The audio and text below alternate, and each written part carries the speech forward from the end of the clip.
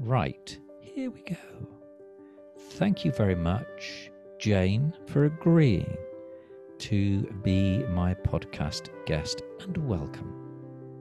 Thank you, Graham. And we'll come back to you in a moment, Jane, because I think it would be a lovely thing to do for you to talk through that background, which is intriguing me. And then we're going to say hello to Georgie as well. Thank you, Georgie, for being on the podcast. Thank you very much for having me.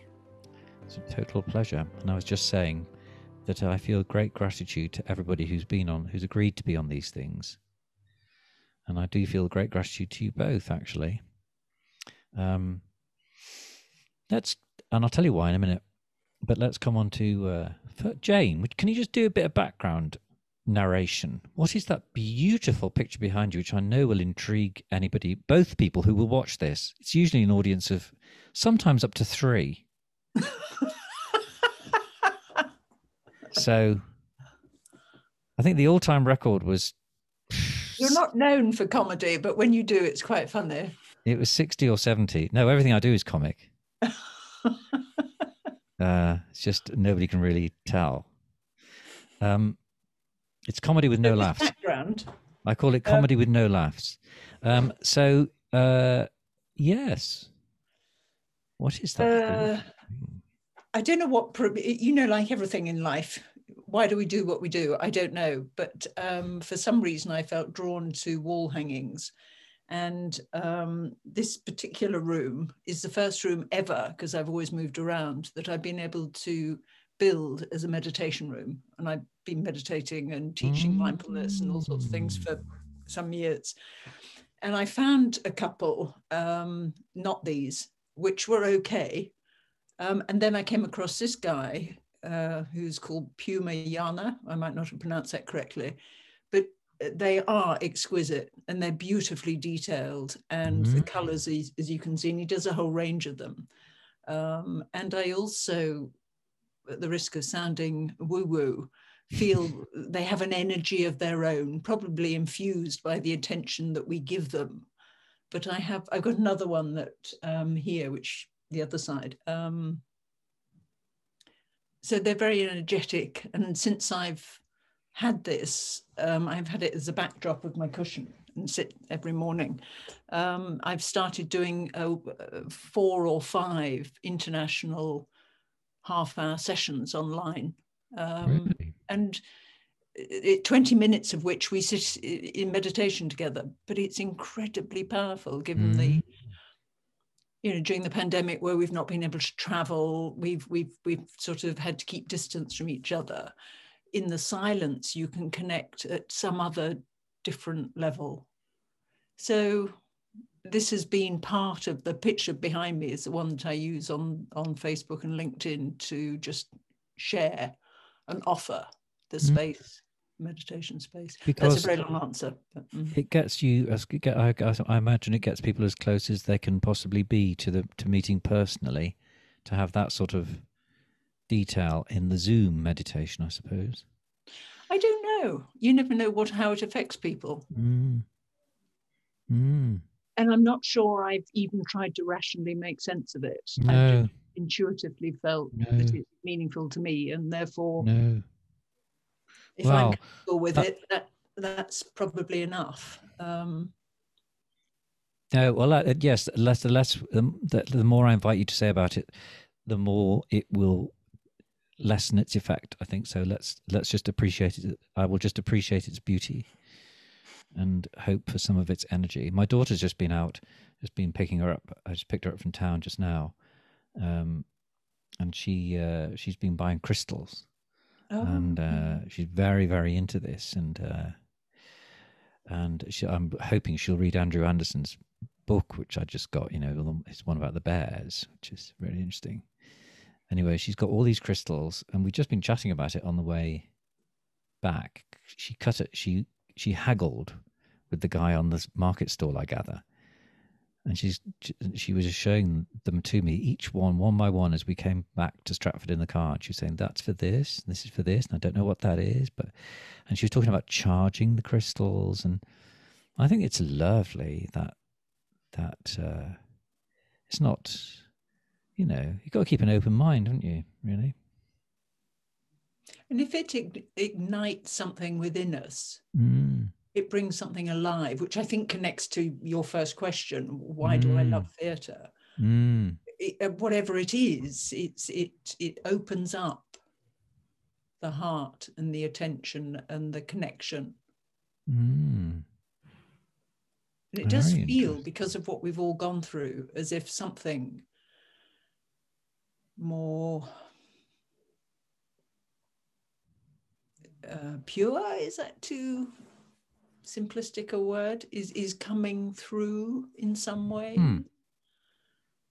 Painful in so many ways, but also beautiful in others. Let us come back to that. And I'm going to put a pin in that and come back to it, because I did say that I want to just say something to Georgie, and explain the connection between the two of you for my international audience. My friend in Norway, and my friend in Italy, and my friend in America. That's my international audience. But Georgie is also in a very intriguing looking electronic cave there. And perhaps, Georgie, would you like to plug your partner's show? Well, it's not really. It's they do a sort of fantasy football league, and they do a podcast about it each week. So I suppose if you weren't there, you wouldn't necessarily know what it is. But they've got this incredible setup. I feel like I'm on Radio 1 or something. I feel like Greg James is going to come in through the door and interview me in a minute. You look it. Yeah, I feel very, very cool. But it's called either the Draft Cast or the Draft Cast, depending on where you're from. I call it the Draft Cast. Oh, right. Of course. But some may say Draft Cast. Depending on if you're from north or south or east or west. And he has his podcast, and that's why you're in this very. I think it's setting a new standard. I mean, I said I was going to do this on my phone and my earpods, but I mean, couldn't say no to this setup, could I? You absolutely couldn't, and it's just like Jane was just saying. Really, it is quite astonishing, isn't it? How well, I've been reading a lot of Buddhist material over the lockdown, which has been beautifully enlightening, I suppose, without to coin a phrase. But one of the things that I'm sure Jane knows about better than I do, and perhaps you do, Georgie, but one of the lovely images that I read about is this notion of the lotus being born from the mud, and that mud has beauty because beauty comes from it, and that is my sort of estimation of where things are, really. You know, that we're very resourceful as human beings, aren't we? So let's come back to the gratitude, and then so the gratitude I feel is this. First, Georgie is the deputy chair of everybody's favourite local theatre group. Isn't that right, Georgie? And the social secretary as well, as if I wasn't busy enough. Just add some more work in there. Well, quite. Yeah. Well, quite. And Jane has been spearheading, along with others, the it's not called Director's Call anymore, is it? What's it called? As it morphs, the name keeps changing, but the latest name is A Creative Space. Yeah. And that is what it is. That is what it is.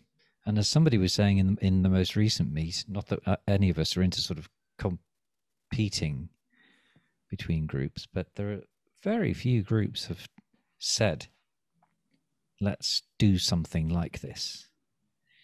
Let us come back to Georgie then and talk about what can you tell people about being you've only just become deputy by popular acclaim. Yes.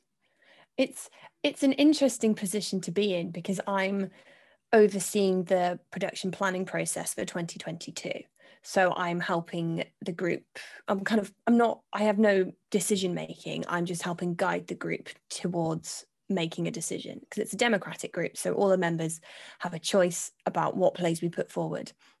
So we're kind of deep in the middle of that process at the moment. We've got readings coming up in the next couple of days, which is very exciting. But I'm still finding my footing a little bit. I'm still finding my way. So once we've read the plays, one of which belongs to you, Graham, then we'll have a vote and we'll see what happens. And because it's democratic, there's no definite yes or no. Just because we've got 2 plays doesn't mean we have to perform 2 plays. But it's a very exciting time. And I think what we need as a town and as a nation is theatre next year. So it's actually quite a big decision for the group to make what we perform. Because I think it's going to help shape us and help us with our recovery into the next kind of 12, 18, 24 months. Let's come back to that as well. And let's go on to Jane for just to deepen things a bit further. It sounds a bit like, I sound a bit like Ali G. Now, what's his name? What's the actor's name? Darn it. Sacha Baron Cohen. Yes. Mm-hmm. He is a disturbing genius. Yes. Is he not? Yes. Let's go on to Jane. So Jane, you talk what creative space. Tell us a bit. Oh, it's a terrible impersonation. I should stop it instantly. Where did creative space come from? What's the purpose of it, and what has Second Thoughts been doing in that regard?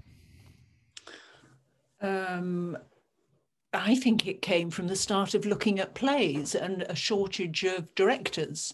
Because if you put a play forward, you need a director. So we decided what was the best way to encourage people to dip their toe in the water. And just as we'd set up a day-long training, we went into lockdown. So we suggested, why don't we do something on Zoom? So we did. And it has happened every month. It's only about 90 minutes. It seems to have been well represented primarily by writers and actors and directors. And so it made sense to say, look, this isn't just a director's call. Nothing happens with just a director. How do we all work together? And the more we met, the more we realized the quality of what we do.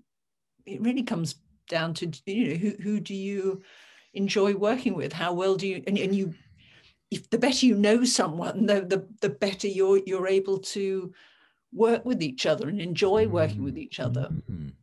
And then, of course, new ideas came out of a different environment of living, on our own. You, for example, spearheaded this huge, great initiative. And it seemed like a fertile ground for something new to be born. So I think it's just a touchstone for us to bring and express and voice and shape what's emerging in theatre with us all in our different sort of spaces and different skills. And nothing can happen unless we keep connected, I don't think. So I don't know where it's going, but what I do know is it has life, it has energy, it seems to be fun. And there have never been less than, I think I've been to most of them, there's never been less than 10 or so people there, and sometimes a good deal more than that. And each one, what's so remarkable about it is that, and this is to, I suppose, to pay a little bit of gratitude to you, Jane, because you and others have been instrumental in bringing this about and creating a sense in which people feel confident enough to turn up, and if they want to, stay completely silent the entire time. And that takes some confidence in our noisy world. Being silent and quiet is not at a premium, and takes courage, I think. And also, but also to the other end of the spectrum, where people have said, do you know what, I wouldn't mind casting, rehearsing a piece that I've written. And we've had, that's been at every broad, I think every meeting, hasn't it? If it's been an original piece of writing. Different things have come up here. I mean, we really should credit Bernard and Ian, who are very much part of this in different ways. And we've had the last one was David Hope, wasn't it? David And of course, Hope's quite piece. a bit goes on in between the calls. And you and I were in that. Yes, yes. And they're not seen by anybody else because they're deliberately, because I suppose the intention is to just develop things quietly and to increase the confidence level, I suppose, because we're not intending these things to go public or to be, are we really? Are you? I don't know. I mean, I don't think there's an agenda. No. I think that's what's so, if we were to run it again, like the Courier, which we did with Nick. Oh, that did go public, yes. You put it together. I don't know, who knows where it goes, but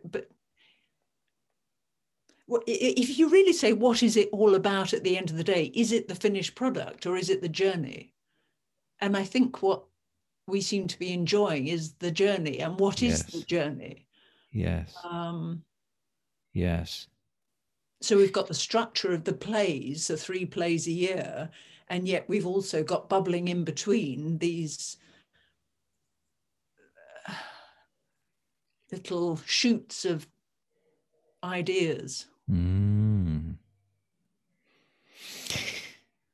Would you mind telling us a bit about your journey, Jane? And because I know it's a very fascinating one, but don't feel you have to or need to or anything at all. But tell us a bit about how you arrived in Second Thoughts and what you what kind of theatre work you've been doing in your life and so on. Do you know, I remember as a 4-year-old being the brown bear and a nun, because I went to a convent, putting her arm around me in front of the whole school and saying, "Didn't Jane do the brown bear well?" And being absolutely sort of one of those memorable moments as a child, not understanding what's going on, but just gravitating towards this, I don't know, whatever theatre gives you. It opened up something. And I think I did then theatre the whole way through school, drama, and then I joined a drama group. And then when I left school and went off to university, I didn't do it. Then I decided to join the army because I thought they do quite a lot of theatre, never did it. And had a gap of about 20 plus years until I then went to Singapore and suddenly decided I'd sort of dip back in. And someone said, "Oh yes, there's a wonderful expat group that's been going since the 60s. Went along as a laugh and got a part and sort of rediscovered this, whatever it was I'd felt as a 4-year-old. And then one thing led to another. So got quite involved again in Singapore. And then when I came back to England in 2017, was looking for a group. And I looked at various ones on the websites, but for some reason, the one that could happen on the day that I happened to be able to attend, it was Second Thoughts. And I remember going to the British Legion and Ian was there. And that I just thought, what a nice group of people. So let's just back up there a bit. You joined the army. And one of the reasons was it possibly had scope for theatrical life. I'm talking about not in uniform rather than out of it. Although one could question both. Do go on. I'm happy to cut out anything you like, but my father was based in Germany. He was military, and I in these sort of far-flung, well, it was not that far-flung, but there's quite a lot of extramural sort of activities that go on, like theatre. There was a thriving tri-service theatre, and of course in a peacetime army there's plenty of time and it's funded, and I thought, oh wow, I could do that and leave home and travel the world. And of course none of that really happened. I was mainly stationed in UK and I had to work quite hard, but May I want to ask what you were stationed in what role you were stationed here? Well, when I joined, it was the Women's Royal Army Corps, so we were all badged WROC, and then we were seconded to different units. So you did ordnance or infantry, but mainly in a support role, training role, administration. Yeah. And how long were you in the army? It's just 17 years. Wow. And you weren't in the forces when you were in Singapore, or you were? No. I left the military on voluntary redundancy in 94. 94, I think it was, a long time ago now. Joined the John Lewis Partnership for 6 years. Wow. And then had a complete sort of midlife crisis. And someone said, well, what would you really like to do? And I said, I'd love to go back to Singapore. I had no connections there. But I do sense, I'd started meditating by then, and I do sense that there's something in us that opens up. And despite having no connections, something enabled me to get a job over there. And I went for 2 years and stayed for 17. Good Lord. So it's funny, isn't it? How it is. Life is like that sometimes, isn't it? You know. Yes. It's not the plans you make; it's the life you lead. You know, to paraphrase John Lennon. Is it John Lennon? Life is what happens when you're making other plans. That's one of John Lennon's lines. But I think we have the title to the podcast, Jane. I think Georgie will probably agree that. What's the brown bear line again, Jane? The 4-year-old brown bear with the big ears, with the socks on my ears. What did the nun say to you? Didn't Jane do well? Or some words along those effects, you know, something that you were. What a superb brown bear. Yes. There's no higher accolade could be. Almost literally. And since we've name checked Andrew Anderson at least once today, I think you would agree. Bears get everywhere in life. Yeah. And then you came to, so that was your second thoughts, Jenny. Let us skip over to Georgie. And Georgie, if you were thinking as I was, then gosh, I've led an unexotic life.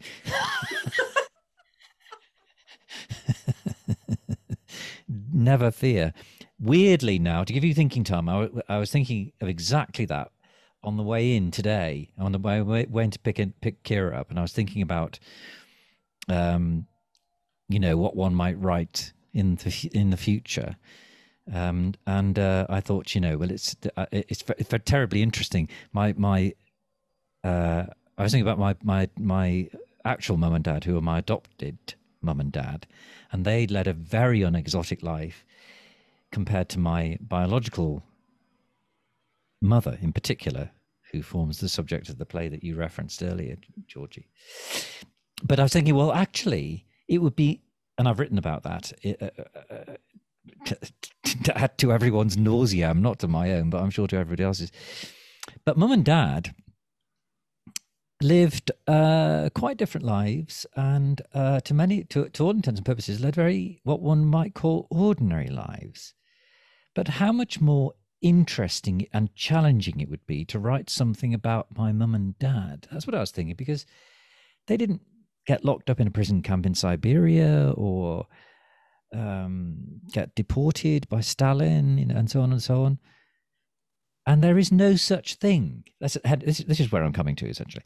There is no such thing as an ordinary life, is there? You know, there's no such thing.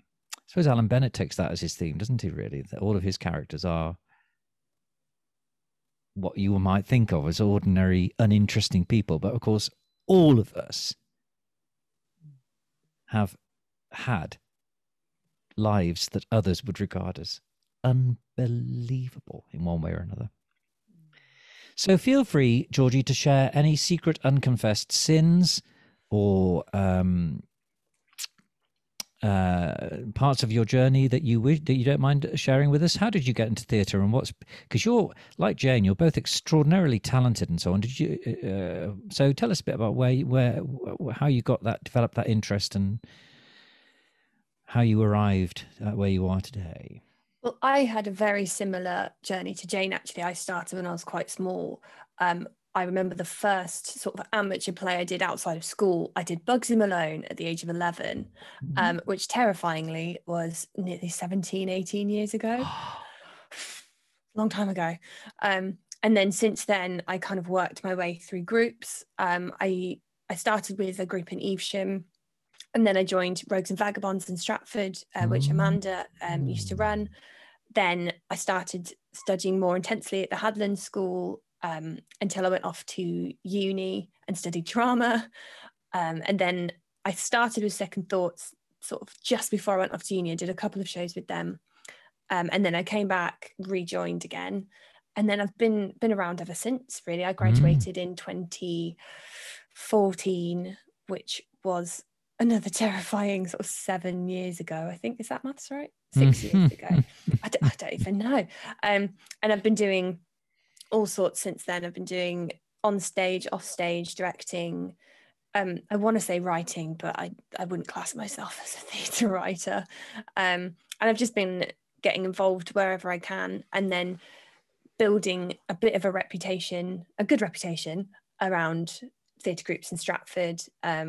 And then just as I sort of branched out to Leamington, groups in Leamington, lockdown hit. So that's put a bit of a stunt in there. But I'm and then outside of theatre, I'm a singer as well. So I do concerts, and I do sometimes at the Christmas market in Stratford. I've just started performing at the Music Cafe, which has just opened as well. So I like to have lots of different pies going at the same time. It's quite the journey. Wow. It's not quite as exotic as Singapore, but I mean, it's as good as I can do. Well, good Lord, though, Georgie. I mean, I feel exhausted. No doubt Jane does, hearing all that in such a short life, because you is dead young and everything. Sorry, slipping into my Sacha Baron Cohen there. You is dead young. I just can't do the accent. I can't do it. I just can't do it. It's a real shame. I love impersonating people, but I can't do that. You is very young. So Bugsy Malone was your first one. Who were you in Bugsy Malone? I was just in the ensemble. Occasionally I walked around with... Georgie? Just the ensemble. I had one of those cool guns that they had that splats out all the squirty cream. So that, to me, was one of the highlights of my career. Running around stage, splashing people with whipped cream. But it was my first one, and I think I auditioned thinking I was going to be the lead. And then I realised that's not how auditions worked very quickly. And I ended up just sort of running around. And for my first show, it was great fun. Got to learn loads of songs. I made some friends. So for someone who's like 10, 11, that's quite a big deal. And it was in the Evesham Arts Centre, which I don't know if you know. It's quite a big venue. I do. A big venue for a little 11-year-old. It really is. It really is. That must have done wonders for your confidence there, mustn't it? Do you think, or did it not? Definitely. I think I did a few shows with that group, and then I moved on. But having those foundations of this is how a show is rehearsed, or this is how a show kind of runs through the tech week, and then this is us putting it on, it definitely gave me a strong understanding of what is expected of me as a performer from a young age, and what I'm supposed to be doing, rather than just messing around at the back and causing trouble. I can't imagine you messing around, George. You're so sometimes I was terrible. Sometimes I used to just giggle and laugh and talk. I learned discipline very quickly.